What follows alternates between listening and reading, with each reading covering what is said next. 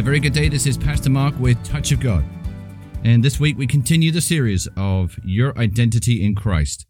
2 Corinthians chapter 5, verse 17. Therefore, if any person is engrafted in Christ, the Messiah, he is a new creation, a new creature altogether. The old, previously moral and spiritual condition has passed away. Behold, the fresh and new has come. Now, this is in the Amplified Classic Edition, the AMPC. But I wanted to back up today to a few verses before that, and we can actually see this more in context. So 2 Corinthians chapter 5, starting at verse 14.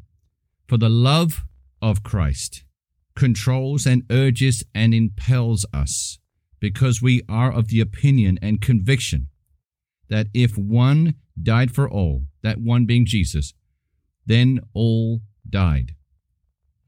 Let's repeat that again. For the love of Christ controls and urges and impels us, because we are of the opinion and in conviction that if one died for all, then all died.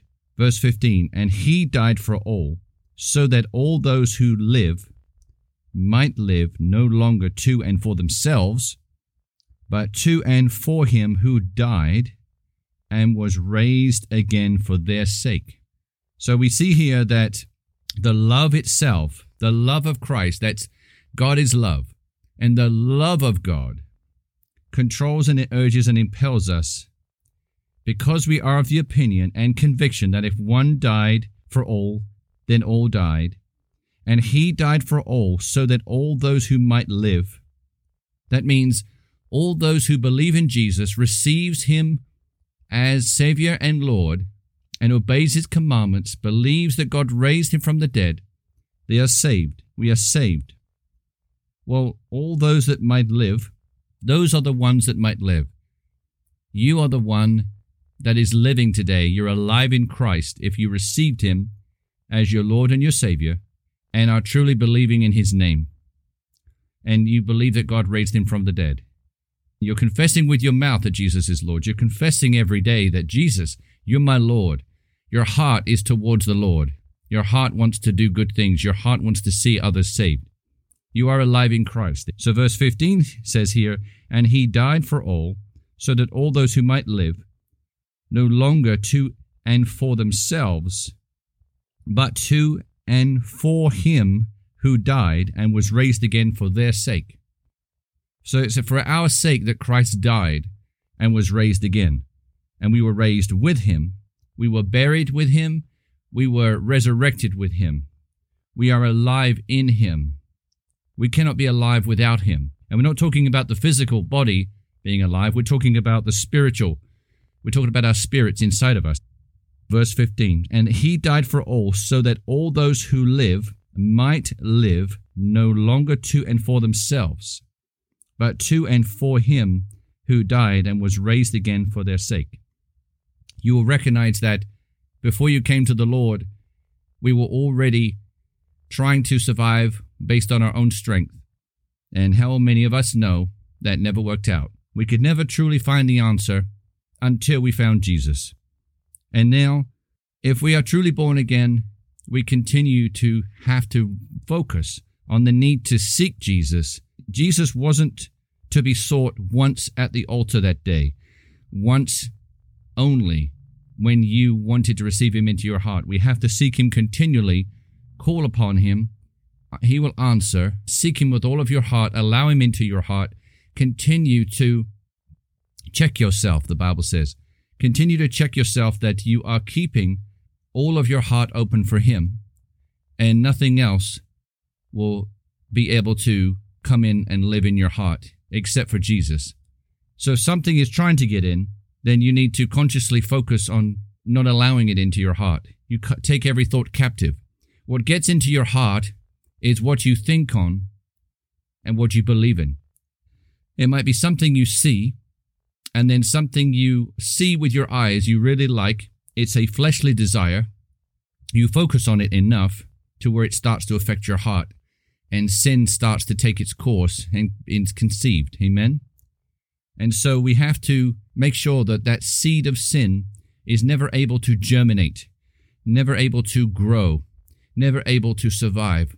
And the name of Jesus is what we focus on. Jesus himself, what he has done for us, and that we are no longer who we used to be. We're now who God created us to be in him. So there is no sin that is powerful enough that would prevent you from saying no to that sin. There is no sin. No matter how much you think you are forced to do a sin, you are not forced to do a sin. The devil cannot force you to do anything. What the devil can do is suggest to you things in your thoughts, and then you have the decision to make. Do I want to carry out that thought, or do I want to recognize that that's not a thought that Jesus would have given me, and that is not a thought that I should abide by? I need to take that thought captive in obedience to Jesus, in obedience to Christ Jesus. Amen? So, he died for all. He died for all so that all those who live might live no longer to and for themselves, but to and for him who died and was raised again for their sake. We are truly blessed today to have a Lord and a Savior who came and died for us. Without Jesus, we would all be going to a place of destruction called Sheol, hell, and Hades when we breathe our last breath. So thank God, thank the Father that he sent his Son, and thank Jesus that he carried out his Father's will and was obedient to his Father. Because what loving son would not want to do what the Father wants him to do? And like father, like son, like father. Consequently, from now on, we estimate and regard no one from a purely human point of view in terms of natural standards of value. No, even though we once did estimate Christ from a human viewpoint and as a man, yet now we have such knowledge of him that we know him no longer in terms of the flesh. Now, this is a letter from the Apostle Paul to the Corinthians, and he's saying, yet now we have such knowledge of him. So, the Apostle Paul believed that the church at Corinth was already having knowledge of Jesus. So, how does that compare with us today? Do we have a knowledge of Jesus? Do we know him? Or just do we know of him? It's one thing to know of someone. You hear about someone from someone else, but do you actually, you don't know that person until you get to know them yourself and converse with them, discuss topics with them, find out the truth about them, and allow them to explain themselves. And, we are to observe people's fruit. We are supposed to judge based on people's fruit. And in the Bible, I know that it says we are not supposed to judge, but we are supposed to judge in situations where we need to judge people's fruit. So, we do need to know Jesus. We don't just need to know of him, we need to know him. And given the person who he is, why wouldn't we want to know him? Because he is so amazing. He's done so much for us. When we never deserved any of God's grace, undeserved favor is God's grace and mercy. So why would we not want to find out about this man who is now the Christ Jesus? He is the Son of God. He was in the beginning with God. John 1:1. He came to the earth as a man, walking in right relationship with God, with the Holy Spirit anointing and the power from God on high. And then he ascended back to the Father so that the Comforter could come. So verse 17 in 2 Corinthians 5. Therefore, if any person is engrafted in Christ, the Messiah, he is a new creation, a new creature altogether. The old previous moral and spiritual condition has passed away. Behold, the fresh and new has come. Now, you will probably know this verse from other translations, which is completely fine. But if you want to do a deeper study on this verse, which every verse deserves deeper study and analysis and contemplation, and because there's no race to get through the Bible. There's no race. The man or woman of God who race through the Bible and don't take each verse word by word, precept by precept, dividing the word, put it in context and understanding it, they will never know who they are in Christ. They will never know. They will know of the concept, but they will not know the deeper things of the Lord, because their minds are hitting the surface and not the depths of truth that are in this Word of God, which is powerful. And we will go into that in just a moment. So it says, therefore, if any person is engrafted in Christ, and we know from the promise of Abraham that not just the children of Israel, the Jews, but also the Gentiles were engrafted as well. That's us, you and I. If you're not Jew, you're a Gentile. And we're engrafted in Christ. That's the promise. That is the grace of God. We didn't have to be engrafted with the promise, but we were, because God loves you today. And He's always loved you. And He knew you from before the foundation of the earth. And He will never stop loving you, because He is love Himself. And you are precious. You are precious to Him. You are greatly precious to Him. And never forget that. No matter what goes on in your life today, know that He loves you. If calamity comes your way, know it wasn't God causing it in your life. But know that if evil causes calamity in your life, or circumstances are a calamity, or any kind of evil in your life, know that's from the devil. Know that's from the fallen world that we live in. The people that are around us that don't know the Lord yet, they are fallen. They are instruments of their father being the devil. Until they are born again, they have not yet switched fathers. They have not switched families. Before we are born again, we are all children of the devil. Many people don't know that today, which is a shame. We should be walking up and down the streets talking to people about Jesus. But know that we are engrafted in Christ, the Messiah. We are a new creation, according to verse 17. A new creature altogether. So it's very easy to quickly go through this verse and say, oh, we're a new creation, and then carry on reading the rest of the verse. But if you really slow down and say, a new creation, a new creature altogether, that means that we were truly recreated. Our spirits were regenerated. We are no longer spiritually any part of the person we were before. Now, we may have the same fingers, the same toes, the same body. We may have the same mind at that moment that we give our life to Jesus. We do have the same mind. But at that moment that we give our life to the Lord, God comes and recreates our spirit, because that is you. You are the spirit inside that body that has a soul. You are the spirit inside the body. So you are a new creation. That means your spirit is regenerated. It's brand new. It's recreated. And you are now a new creature altogether. God's talking about your spirit. He's not talking about your body or your soul. So at that point, you are now born again, saved, but now you have to get into the Word, and you have to read the Bible and read what God says about you as a new creation. Read this verse 17 in chapter 5 of 2 Corinthians. Read the book of Ephesians. Read the book of Galatians and Philippians and Colossians. These are all books that are letters from the Apostle Paul to those churches.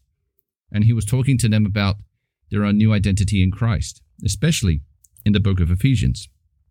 So spend plenty of time, as much time as you can afford, as much time as there is in the day where you can step away from whatever you had to do and spend time with God and read about who you are now. Because what you were doing before you sat down with the Bible, that you can be understood more, and you can understand who you are now, and then return to those duties and carry out your chores with the new knowledge of who you now are. If only we would spend more time with the Lord. If only we would spend more time in the Bible. And I have to keep an eye on this myself. Just because I'm a believer and a pastor doesn't mean that I do not receive temptations not to spend time in the Word. It's a conscious decision that you have to make. It's your free will, and God does not force us to read His Word. He does not force us to do a single thing. But out of our obedience, we really should be spending time with Him. And it shouldn't be a thing that has to be forced from within ourselves. It actually should end up being a desire in our hearts. Because if it's forced, then it's not of the heart. It's of the mind. And we want to come to the Lord by wanting to be with Him, not out of a requirement. because God is not a God of requirements based specific to any laws on us having to spend certain time with him during the day. No, he wants us to come to him in our hearts, desiring to spend time with him. So therefore, if any person is engrafted in Christ, the Messiah, he is a new creation, a new creature altogether. So you have a brand new spirit, your body's the same, your soul's the same, your mind, will, and emotions, but your spirit's brand new, and that's what matters in the very beginning. Because when you breathe your last, your spirit will stay alive, but your body will go back to the ashes. It will go back to the dust, amen? The dirt of the earth. So, behold, the fresh and new has come. Because previously it says that we had a previous moral and spiritual condition. That spiritual condition was a fallen spirit. We were fallen, a fallen man. And that was because of the sin that Adam and Eve committed in the Garden of Eden in Genesis chapter 3, verse 6, when they both ate of the tree of the knowledge of good and evil, the very tree that God told them not to touch or not to eat from. For in that day he said, you will surely die. So the spiritual condition was dead from then on. And that's why we have to be born again for God to save us from hell, from God to save us from our dead spiritual condition, for God to save us from death and destruction. Now, how many know today that there are people who haven't yet made that decision? And they believe that because they do good and give $3 to people in the street, or whatever your currency is, that is a good deed, so they will go to heaven. It is not based on works. It is based on the love of Christ that you get to heaven. It is based on you giving your life to him and allowing God to recreate your spirit, allowing God into your heart, allowing Jesus, allowing the finished works of the cross to save you. So that was verse 17, where God is saying that previous moral and spiritual condition has passed away. He has caused those things to pass away when you gave your life to Jesus, when you received the Lord, when you received Jesus as your Savior and your Lord. So at that moment, the fresh and new came to you, verse 17.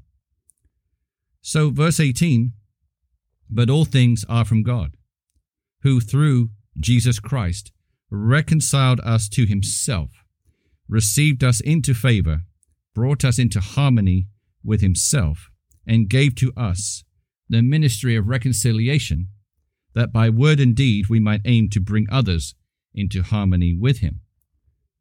So somebody told us, and somebody told you about Jesus. So we need to not keep that good news to ourselves. That's why Jesus told his disciples, which means he told us, to go into all the world and preach the gospel, the good news, to all creation. Don't keep the good news to yourself. But the important thing is to renew your mind. You have to spend time in the Word, because your spirit is new, but your body's the same and your soul's the same. So you must renew your mind. Romans chapter 12, verse 2, Paul says, do not be conformed to this world, but be transformed by the renewing of your mind. You have to be transformed. And you might say, well, I was transformed when I gave my life to Jesus, wasn't I? When God gave me a brand new spirit, I was transformed. Well, you were given a new spirit, but your mind wasn't transformed. You still think the same way. Nothing changed in your mind the day you gave your life to Jesus. That's why you have to be transformed. But now that your spirit is brand new, your mind begins to understand the things of the Word. Whereas before you were born again, the mind could not have understood those things. So that's why you had to be born again first before you could understand the things of the Spirit, of the Holy Spirit, of the Word of God. It comes a lot easier and makes sense once you become born again, when you read the Word of God, because you have the Spirit living in you, teaching you all truth by the Holy Spirit. So your mind now has understanding. Bit by bit, verse by verse, you get an understanding if you are taught correctly, if you understand correctly, and don't rush through the Bible. So it says here, but all things are from God, verse 18, who through Jesus Christ reconciled us to himself, received us into favor, brought us into harmony with himself. Now, one of the things I find fascinating about this is if you take this very slowly, It says, but all things are from God, who through Jesus Christ reconciled us to himself. Now, you understand that the Father had to reconcile us to himself a specific way. And it was only through the cross, only through Jesus, only through Christ Jesus, only through his Son could he grab us. The Bible says that when we are born again, God translates us. He transfers us. He takes us from out of the powers of darkness into the kingdom of his beloved Son, Jesus. So he had to reach through Christ. The Father had to reach through the cross and those works at the cross, through Christ, to get us. And the sovereignty of God, the perfect justice of God, the perfect love of God, he had to abide by justice, righteousness, holiness, and it had to be legally right for him to be able to do that. So first of all, we had to agree and believe and want Jesus in our lives, wanted to give our life to Jesus, because God doesn't force us to be born again when we haven't made that decision. God does not violate a free will. We had to make the decision, and even then, God could not just take us. He had to take us a certain way, out of under the clutches of the powers of darkness ruled by the devil himself. And he went through his Son Jesus, and he rescued us. He didn't force us away from under the powers of darkness. We gave him permission. We asked for help. We asked to be rescued. That was our act when we gave our life to Jesus. We gave God permission to be taken by the Father through Jesus out of the powers of darkness and into the kingdom of his beloved Son. God immediately, without delay, without any so much of a delay, he immediately, as soon as we said, yes, Lord, as soon as we said, Jesus, I receive you as my Savior and my Lord, I believe in you. Please help me. I'm a sinner. Please wash away my sins. Please forgive me. Please remember my sins no more. Immediately God took us from out of that powers of darkness through his Son. So it was through Jesus Christ that the Father reconciled us to himself, according to verse 18. Isn't that amazing? He received us into favor, brought us into harmony with himself. We were not in harmony with God before we were born again. And it says, and gave to us the ministry of reconciliation, that by word and deed we might aim to bring others into harmony with him. That ministry of reconciliation, that took place. God reconciled us unto himself by the Spirit. So he reconciled our old spirit and changed it and recreated our spirit, regenerated it, so that our spirit would be reconciled back to him. The old has passed away. Your old spirit is no more. It was regenerated. It was recreated. Now, God deserves us. He deserves for us to spend time in his word, to understand the truth, to understand who God is, so that we may know who he is. And if we know who he is and believe in him, then we will believe whatever he speaks in his word, because his word will tell us about who we are, our identity in Christ, that God has created, that God has designed our identity in the full image of God. Hebrews chapter 4 verse 12 says, for the word that God speaks is alive and full of power, making it active, operative, energizing, and effective. It is sharper than any two-edged sword, penetrating to the dividing line of the breath of life, which is the soul, and the immortal spirit, and of joints and marrow, of the deepest parts of our nature, exposing and sifting and analyzing and judging the very thoughts and purposes of the heart. Remember, the Word of God, it's alive and full of power. It's active, operative, energizing, and effective. When you read the Word of God, when you spend time and slow down and analyze it and contemplate it and think on it, it is actively doing a good thing inside of you. No matter what you're going through, read the Word of God, spend time with him, listen to his voice, get a pen and paper, write down what you hear in your heart, and most likely you're not hearing your own thoughts, you're actually hearing what God wants to tell you. In the meantime, if you have a prayer request, send us an email at touchofgodradio@gmail.com. touchofgodradio@gmail.com. And you can also find us at Facebook and YouTube at Touch of God Radio. In the meantime, until next week, you have a blessed week.